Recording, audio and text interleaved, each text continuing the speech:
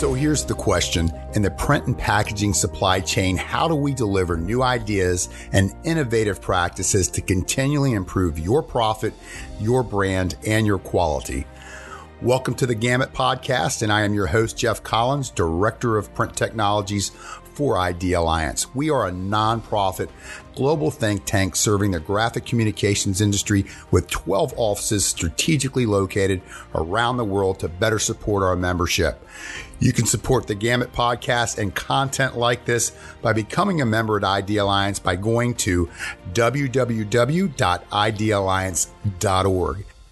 I'd like to thank our sponsor, Canon USA. They provide industry-leading production and large format printing solutions supported by exceptional professional service offerings. With the technology offerings of the Canon and OSE brands and a vast portfolio of toner-based and inkjet solutions, Canon USA helps companies of all sizes to find ways to improve sustainability, increase efficiency, and control costs in conjunction with high volume, continuous feed, digital and traditional printing, and workflow solutions. Canon USA is headquartered in Melville, New York, and has sales and service locations across the United States and throughout the world. On today's Gamut Podcast, we are speaking with David Rosendahl. He is the president and co-founder of Mindfire, a two-time Inc. 500 award-winning software company. Commercial printers, agencies, and brands like BMW, Microsoft, Harvard, Facebook, and 15,000 other companies grow their leads and sales with Mindfire's unique marketing platform that finds and engages clients using direct mail, email, and social media. Good morning, David. Welcome to the Gamut Podcast. And I just want to thank you for spending the time with us today and to talk. I really appreciate it. Thank you, Jeff. It's a pleasure to be here. I'm looking forward to the conversation. Absolutely. So to get started, tell me about David Rosendahl, how you got started. I know you went to Pepperdine University. I've done a little research on LinkedIn and on the Mindfire website. And tell me what got you so passionate about marketing, and how did you end up gravitating over to the print industry and helping the printers? Yeah, that's an interesting path there. Thank you again for having me on the show. I really appreciate it, and to all the listeners who are here with us listening right now. It's great to meet you folks. So my story. So I'm one of the co-founders here at Mindfire, and we've been servicing enterprise accounts and commercial printers and agencies for a number of years. But if I rewind to kind of the origin of where all of this started, in high school, that's where things kind of start.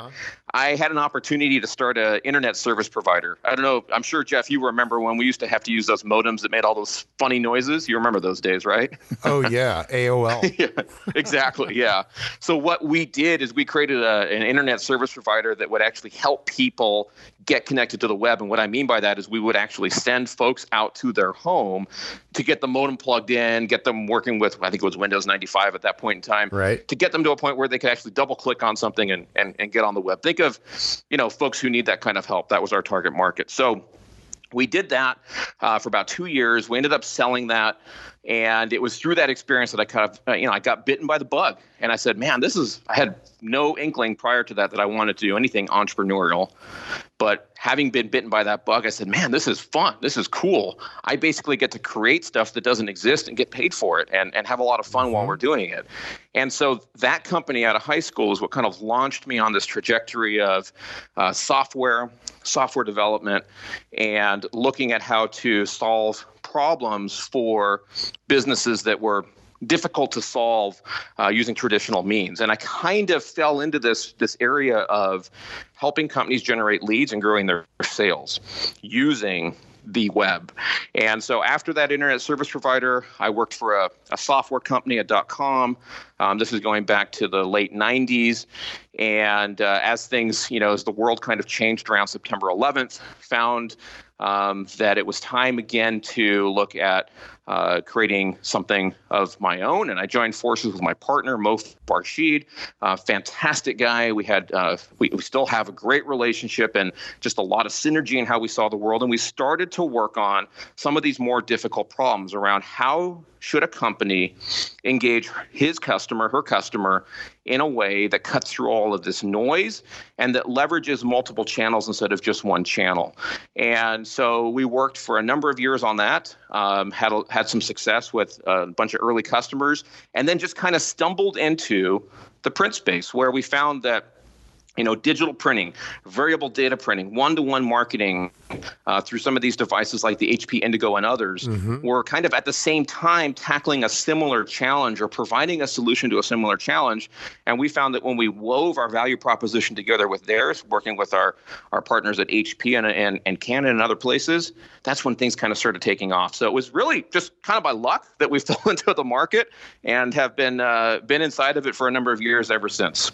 Right on. Wow, that's quite a story there. And you've been an entrepreneur pretty much since you graduated from Pepperdine. Is that correct? Yeah. So my story is out of high school, like I said, when I sold the company, went to college for 2 years.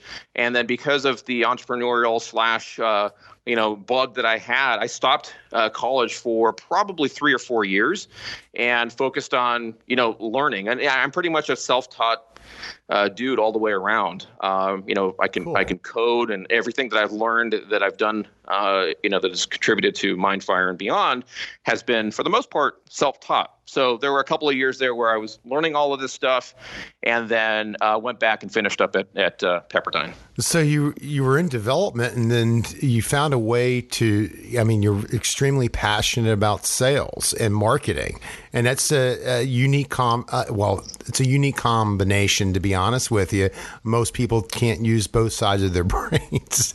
I don't want to sound, anyway. Well, I'm going. Absolutely, yeah. Really, I take that as a positive thing. And I think if I could tell you one more little bit of history here that might be of interest to the listener, I was actually homeschooled as a child, and so when people say what you just said, that it's interesting that here's somebody who can use both sides of their brain. That's in large part thanks to my mom, because as a child, she helped me understand, I think, what the most valuable thing that I've ever learned, which is how to teach myself. And so I was encouraged in disciplines that use both the left and the right side of my brain, and learned how to go after something and accomplish it if I wanted to get it done. So I think the homeschooling for me is what contributes in large part to what I'm doing right now. Now, did your mom have a background in education? It sounds a little Montessori approach there that you just mentioned. No background in education. She just, when I've asked her, why did you do it? She said, well, I just noticed that you were different. I was like, okay, thanks, Mom. I don't know what that means. Is that good or bad? But yeah, so no background, but also very, very smart and, obviously committed to her children. And that's the story. That's cool, man. And where did you grow up? For the most part here in California, Southern California. So if the listeners know kind of the Newport Beach, Costa Mesa, Irvine area, I've always been kind of in this area for most of my life. I have been looking at your posts from LinkedIn, and you caught my attention when you said print ain't dead. And I was drilled in. Yes, sir. And yes, sir. And there were some fabulous comments on that post. There's nothing that makes our hair stand up. Definitely at Idea Alliance, and speaking with Tim Beckley, our CEO, when we hear people say that print is dead, it just drives us nuts. And when we look at, definitely on the packaging side of things, it couldn't be farther from the truth. Print is very, very alive. Yeah, absolutely. Totally agree. Completely agree. And Dave, we also see that Mindfire and yourself are deeply passionate about direct mail and helping print service providers gain better conversion rates on direct mail. It's just amazing to look at that information that you guys post. And we see that those posts are being validated. For instance, when you say that there's 40% conversion rates when you combine digital and direct mail, and then followed up by comments from senior leadership at companies like Synveo, surely a high quality company. I know for a fact that many of their facilities are G7 Master Qualified facilities, and direct mail companies like IWCO, who recently hosted a G7 Expert certification course for us. You may be familiar with IWCO, Dave. Oh yeah. We've worked with them over the past probably 10 years or so. So yeah, we've got folks there and definitely aware of what they're doing. So Dave, can you explain to some of our listeners that are not familiar with Mindfire? Can you tell us essentially what is the heartbeat of Mindfire? How do you guys serve companies like Synveo or IWCO or a general commercial printer, if there is such a thing? Yeah, so for IWCO and other commercial printers, I think I would boil everything that we do down into two primary things. There's quite a bit, but if you look at the core of what we're doing, it's either first and foremost helping the commercial printer generate more leads and sales for their business so they can push more of their products and services out into the market in ways that they haven't been previously. Mm-hmm. That's the first thing. The second thing is using that same sort of marketing technology that we use to help them grow their own business and helping them offer that to their customers so that in addition to the print services that they're doing, like if IWCO is doing direct mail or Quad's doing direct mail or R. Donnelley's doing direct mail for one of their customers, that in addition to that direct mail, they can offer in these electronic channels that make the direct mail all that much more impactful. Does that make sense? Oh, definitely makes sense. And explain to our listeners what that electronic signature means. Can you give us some details on what that is? So really what I mean there is that,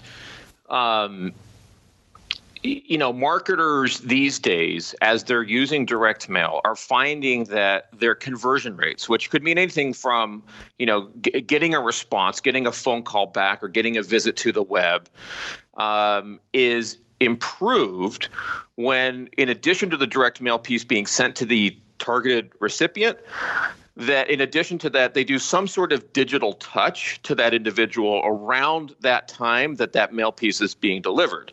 So as an example, we just published some data that shows that there's a 40% conversion rate when digital and direct mail are combined. So that digital touch could be anything from an email to something like a Facebook post that is shown to that recipient, usually a bit before that direct mail piece hits home. And what marketers are finding and what we're finding as we help them do this is that's in a way kind of warming up that individual to the receipt of that mail piece, to get them familiar with the brand before it hits their mailbox, doing things like that helps improve the effectiveness of that mail piece when it ends up in their hand. Dave, that sounds very familiar to a conversation that we had on a previous Gamut podcast with a gentleman by the name of Michael Grady. He's the global marketing director for a company called SGS Co., who helps brands with consumer engagement at the moment of sale. So when we look at that physically printed package for a product and that experience, the design intent, the messaging, and when that's synced properly with the digital shelf, essentially, so you have the physical shelf and the digital shelf on Instagram or Facebook, and when they sync those channels, that physical channel and that digital channel correctly, they have a huge win, and the ratio of converting that consumer experience into action, into sales, skyrockets. And that sounds really familiar to what you're talking about with direct mail for print service providers. Yeah, I agree. And most people, most marketers, most commercial printers, most of the folks that are involved in our space don't realize that you can take a direct mail list, whether it be 50,000, 100,000, or 1 million people, and actually bounce that up against Facebook or Instagram, as you mentioned, and find the overlap. These days, Facebook/Instagram has such a wide reach that we're finding somewhere between 50% to 75% of the folks that you want to send a direct mail piece to, you can also reach on Instagram or Facebook.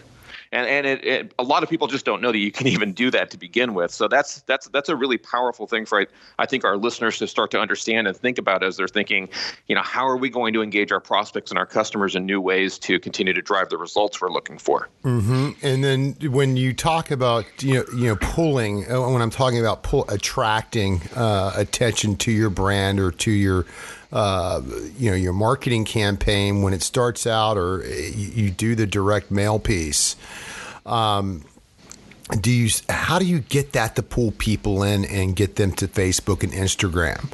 Is there any magic tricks, or tell me what that looks like? So do you mean from the marketing perspective, or do you mean from the marketing technology perspective? How do you do that?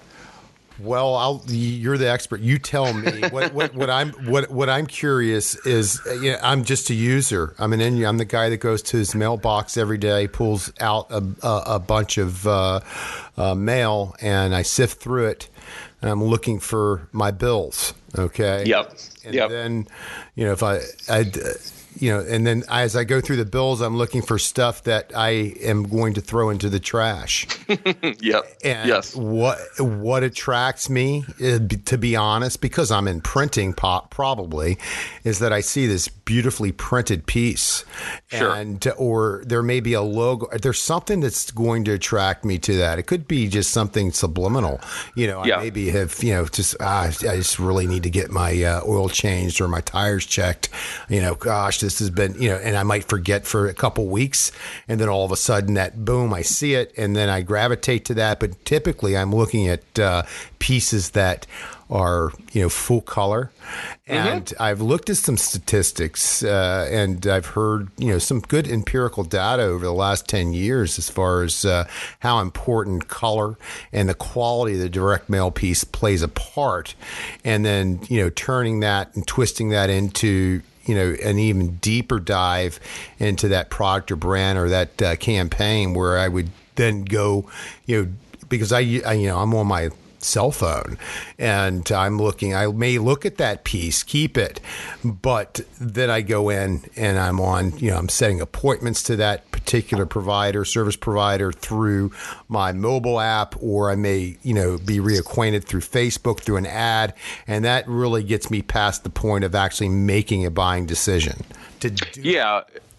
I think you pretty much summarized it there. Let me tell you kind of what we see from our vantage point. We, just recently there was a study we did with USPS. We've been touting some of these stats because they're very useful for people. So as an example, marketing executives were recently surveyed, and 68% of them said that when they combined digital and direct mail, that they were able to drive more website visits. And so what that means very tangibly to that person checking their mail, like the example that you just gave, is that what we find effective is using the direct mail list to essentially warm that audience up in advance of you going and checking your mailbox. And as you're thinking about what you may throw away or keep, that the fact that you've had, even if you're not necessarily consciously aware of it, right, that there have been impressions that you have been receiving on Facebook, on Instagram, Google Display, whatever it may be, that reinforce that brand. Often we see aspirational, testimonials. If it's kind of like a B2C situation, there can be, a variety of different types of posts that can be put in front of you. And even if you don't click on them in Facebook or in Instagram, whatever the case may be, the fact that you're getting a impression from that brand is what we're seeing is helping in that crucial few seconds that we have before you decide what you're going to hold on to and what you're going to throw away. That's really where it comes into play and begins to help to improve the effectiveness of that mail piece. Does that make sense? It totally makes sense. Yep. Absolutely. And we could talk all day about direct mail and what Mindfire does to, help these commercial printers turn direct mail into what you just described, right? So, yes. And, maybe let's do a top three. What are if you could, you only had, 5 minutes, what would you say to a commercial printer that is struggling with direct mail to turn that around? What would you advise them to do? Sure. So the first thing I would advise, and what we typically do with our family members, as we call them, our clients, when they're in that situation, is to take a step back and look at how they're going to market with their direct mail offering.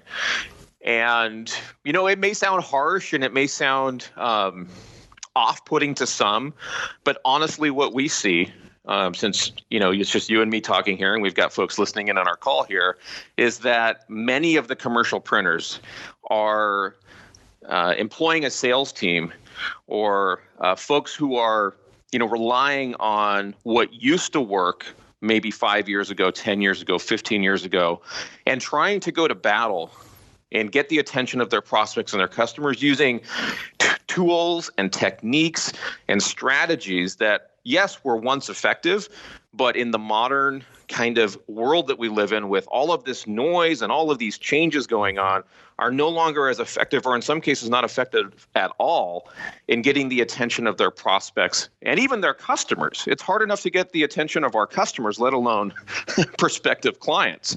And so we usually try to start there and say, all right, we want to equip you with new ways of thinking, right, new training, new behaviors, new ways to get attention. Because if you can get people to pay attention, you can get them to start to follow you and start to have conversations with you that turn into, those next step opportunities where you can actually start to talk to them about the direct mail services that you're offering. So usually we take a step back and look at things from that perspective before we start getting into, okay, now that you're getting the attention of your customers and your prospects, now how do you present the direct mail in a way that takes it out of this commodity discussion of price per piece into something that's adding value and helping that customer achieve their marketing, their sales, or their brand objective, because that's really what they're after. Right. That's really ultimately what matters. Dave, you mentioned culture, and that is something that is dear to my heart, is often an obstacle when we provide some of the training, whether it's on-site or online training.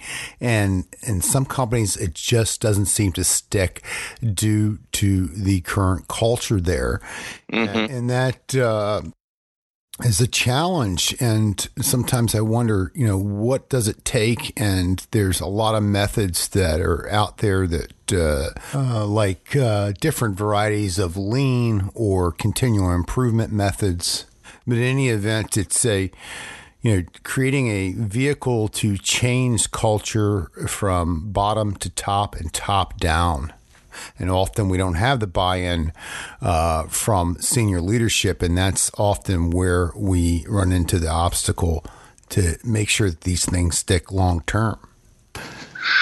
Yeah, Jeff, we could geek out on this topic, just this right here, for hours, because we're passionate about this. I would say that if you rewind and look at Mindfire maybe 3 or 4 years ago, we didn't do a good enough job in this area. It really took some time for us to realize that, and it sounds silly to say now, but you can't, from a vendor perspective, as a Mindfire or other service providers that are selling into, the folks that are listening on this call today, to this podcast, it's not enough for us in the Mindfire case just to provide incredible technology and training around which buttons to push to do what they want to do. It's much more than that. Mm-hmm. And so what you just stated around how do you change the culture, how do you change the way folks think, how do you change the way these organizations run, is really the challenge and is really also the opportunity. And so for us, this is really more recent over the past 6 to 12 months, where we've kind of said, all right, we're going to go all in on, first of all, understanding that our role here in the marketplace is to educate, and start to change behaviors and culture, as you stated, because that is where this stuff really begins to take hold. And so, frankly speaking, it's difficult. Many of the folks that we work with, and again, we take personal responsibility in having failed to do this appropriately, but many of the companies we work with just simply cannot make this happen. So what we're doing is saying, okay, that may be true for what we've seen so far, but what can we do going forward to actually affect change? How can we change their culture? How can we take charge of that and do everything possible to get these sorts of changes to take place? And so very simply, it starts with what we have seen is that unless there is executive buy-in, unless there's a C-level or ownership in the case of a print company, buy-in, champion, stakeholder who says, men and women, this is the direction we're going. You need to get on this bus. You need to get on this movement with us because this is where we're going. Unless we have someone like that, it's very difficult to affect change at the level that's required. Right. The other thing that we see we need is, in addition to that executive sponsor, there needs to be some sort of like sales or marketing champion who either has this digital and direct mail stuff kind of in their DNA already, or who is hungry to learn it and says, okay, I want to take this on and I want to kind of be the in-house expert for all of this mind-fire digital stuff that we're talking about. And so when we have those two components, then we can start to change culture from within these organizations. And this isn't the answer to every problem that we have in this area, but what we have found is that it makes it much easier when those two ingredients are at play. Does that make sense?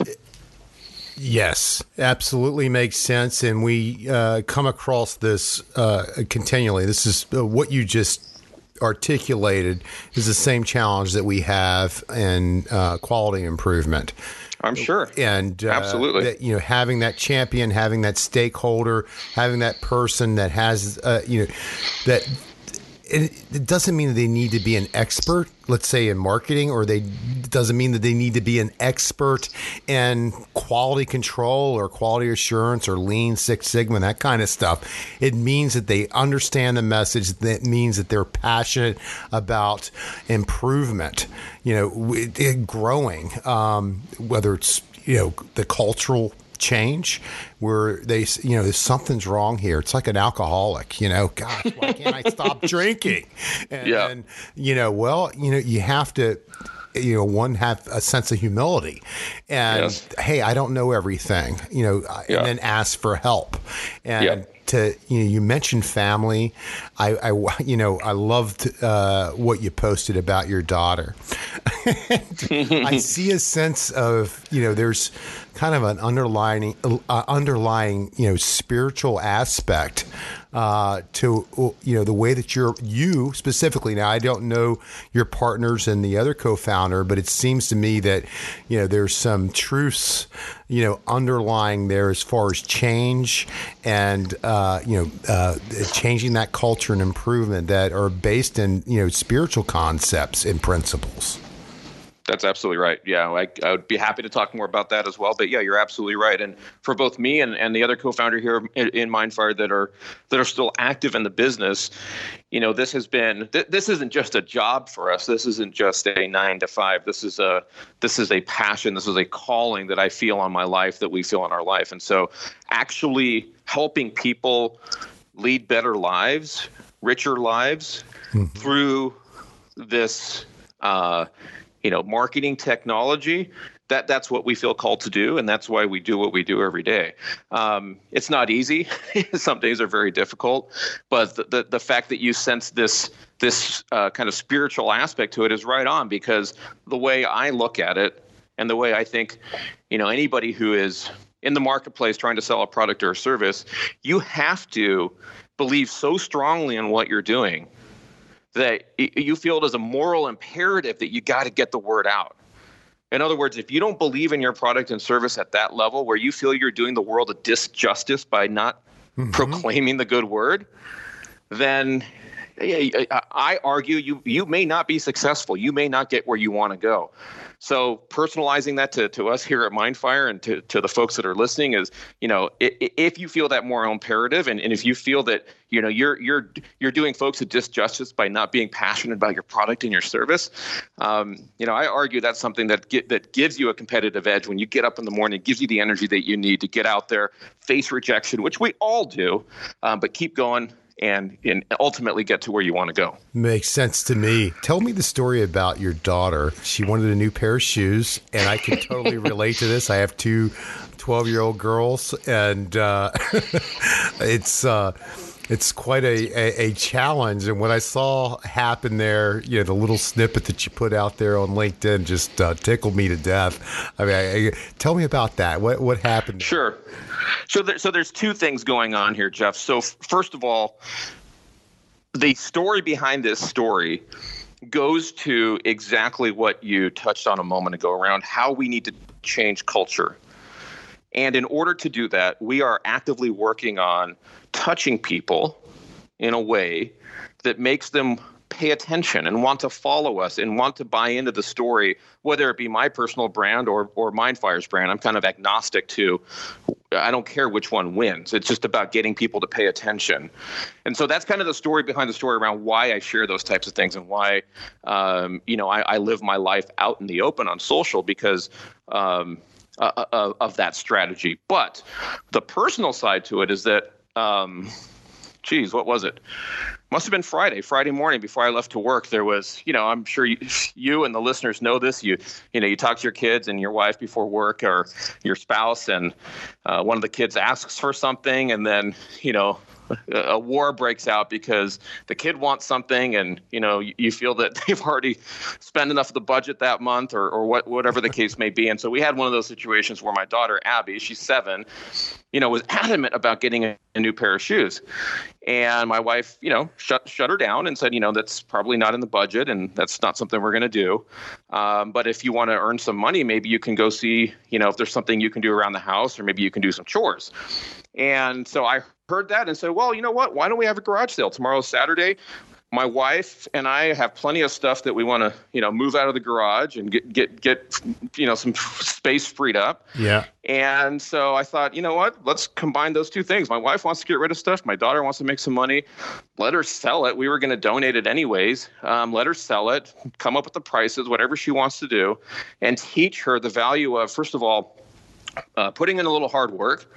But second, if there's anything I can impart upon her, and I mentioned this in the post, beyond that, I believe that there is a God who loves you, who loves her, who loves you. And second, that her mom and I love her deeply. I think if there's one other thing I can pass on to my kids would be how to create money or how to create something out of nothing, which is, again, very similar to what I'm helping our customers do by using Mindfire software. So that's to set up the whole backstory. We did it on Saturday. She learned how to attract customers with signs and how to engage them and smile and ask them if they needed anything, negotiate, close the deals, and she ended up making $78. So that's the story there. I get it touches me because I had a similar experience with my daughter. She has an entrepreneurial spirit. She will take items that she doesn't use, Post-it notes, put a price tag on them, and then come to me and, do you think I can get this much money for this? Sometimes I have to talk her down. That's awesome. Right on.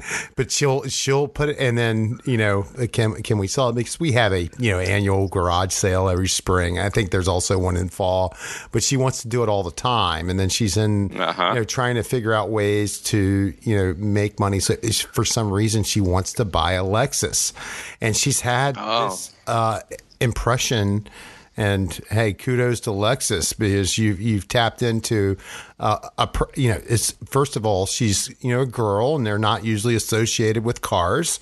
And Jamie had for 3 to 4 years. It's been, Dad, what about this one? And we were just driving down the road yesterday, and she was on her iPhone. She said, there's a car for $11,000. And I said, is it a Lexus? She says, yeah, it's a Lexus. And it has 100. She's going, like, you're 12 years old. Stop. And her friend's like, that's like a little too soon for that, Jamie. She says, what? And she said, you already have your life planned out. And I started to think about, I'm like, there's nothing wrong with planning. And I've been reading a bit from Ray Dalio. I'm not sure. Dalio, Principles. The Principles. And how important it is to sit down and write out your plan. Have a plan. Kind of speaks to what you guys do with Mindfire. There's a process in place, and it's the same thing that we do with what we, when we are implementing, some of the programs that we have when we go out on site. There's guys that do it very well, and there's guys that don't do it as well as they could. And it usually boils down to sticking to a plan and having a plan of action before you walk in and meet with the customer. Sure. Absolutely. Yeah. One thing that you said a moment ago, Jeff, I think before we got onto the topic of the weekend garage sale, was that, in order for an organization to see change, you were asking, kind of what's required. And you mentioned that an open mind is needed. And I think that's a really important thing, because one of the things that I see is that, especially as we're talking about digital channels and direct mail, let's just focus in on that part of the conversation. Yeah. One of the fallacies that I see in thinking, and this can go anywhere from ownership to the leadership team down to everyone else in the organization, is this fallacy that if I don't do something, therefore the rest of the world doesn't. So as an example, I'm not on Facebook. Why would our customers or prospects be on Facebook? Or LinkedIn is just a bunch of people looking for jobs. I never use it. Why would our customers or prospects use it? Or I've never heard of TikTok. If I've never heard of TikTok, why would our customers have heard of it? That kind of fallacy, that kind of N of one thinking, sample size of one, is something that I see a lot of people struggle with. And I always question myself too, whenever I think, I probably wouldn't do that. Therefore, somebody else would. And I always think, am I falling into that fallacy, that N of one fallacy, where maybe just because I don't do something doesn't mean that somebody else or the rest of the world doesn't look at something a different way. And so when you say folks need to have an open mind, it often comes down to challenging the way we work as individuals, what we do as a person, and saying, just because I don't do something, or just because I do like something, doesn't necessarily mean that my customers, my prospects, or the world out there operates in the same way. Does that resonate? It resonates. And I had this, personally, when it came over to ID Alliance, and that was almost a year ago. It'll be a year in August. We strategize. What can we do?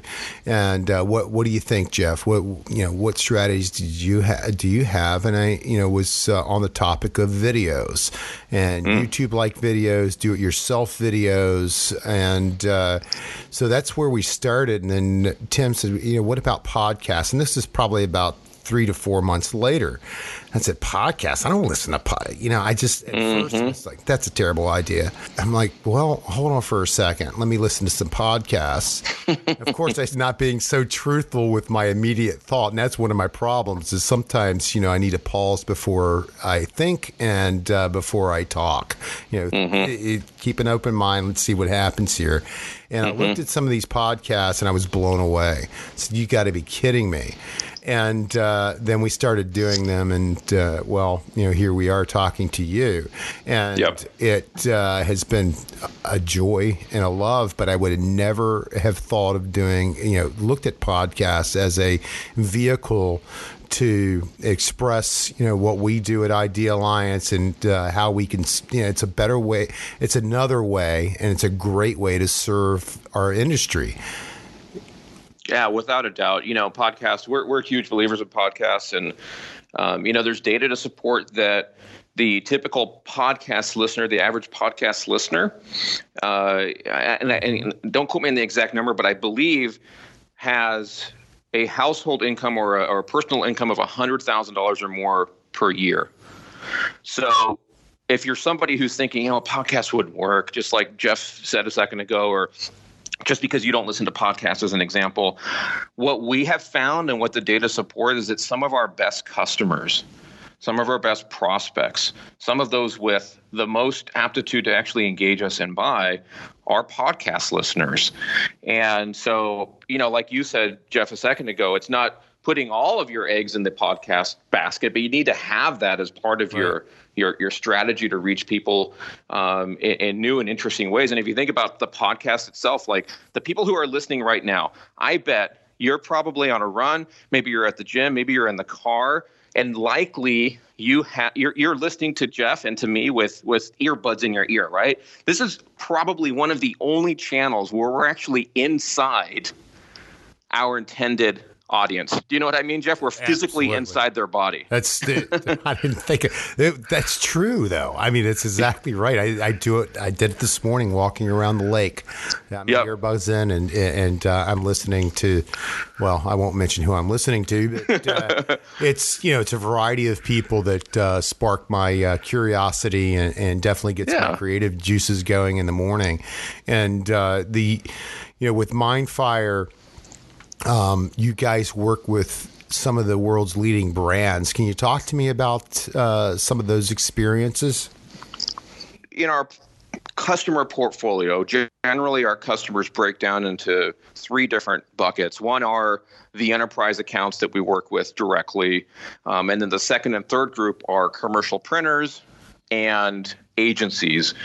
And so when we work with these brands directly, often it's because it's an organization that needs to connect their offline marketing, their direct mail as an example, with the digital realm, and they need to do it in a way that moves out of the kind of the siloed world that they live in. That's often one of the core problems that we're finding. Mm-hmm. And so they'll try to do something internally. They'll try to go to their partners and ask, hey, do you have a solution for this? And then ultimately they may do a Google search or find us on the web in some capacity or stumble across some of our content and engage with us. And we're talking about, Fortune 100 companies that are using the Mindfire technology to, on the surface, do some what looks like some pretty simple stuff, but once you get under the hood, becomes a lot more complex. As an example, higher education is one of the top verticals that we have activity in. Automotive is another. And then I think second or third, they kind of go back and forth is mortgage, financial services. So these are companies that are using print in almost every single case to engage a large number of consumers and move them through a funnel, whether it be getting a new mortgage or becoming interested in their school or selling a new vehicle. I don't think they're targeting your daughter yet, Jeff, but they soon will be if they're using Mindfire. And the purpose is to move the recipient from point A to point B and ultimately close a deal. So some of the big names that we work with, are on our website. There's a lot of names that folks would recognize. We've done work with Facebook. We've done work with parts of Microsoft. We've done work with a variety of large organizations of that type, Harvard University. And so there's a lot of folks who have this challenge around how do I reach my customer, my prospect in today's noisy world where so many people are numb to electronic communication. Mm. And the answer isn't just do direct mail or just do some new social thing. It's like you said with the podcast idea, it's using a multitude of these things orchestrated together in an intelligent way that gets the job done. Now, if you're a commercial printer and your flag that you fly is, we're top quality. We only do the most difficult work for the most challenging brands. How much does that play a part?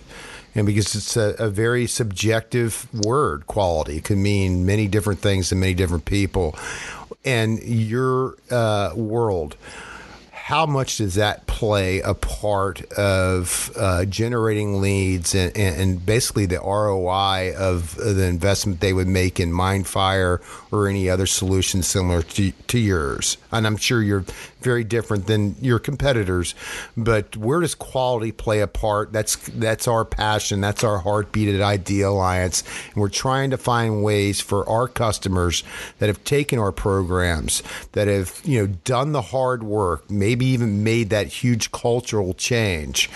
How can they market that and turn that into tangible sales?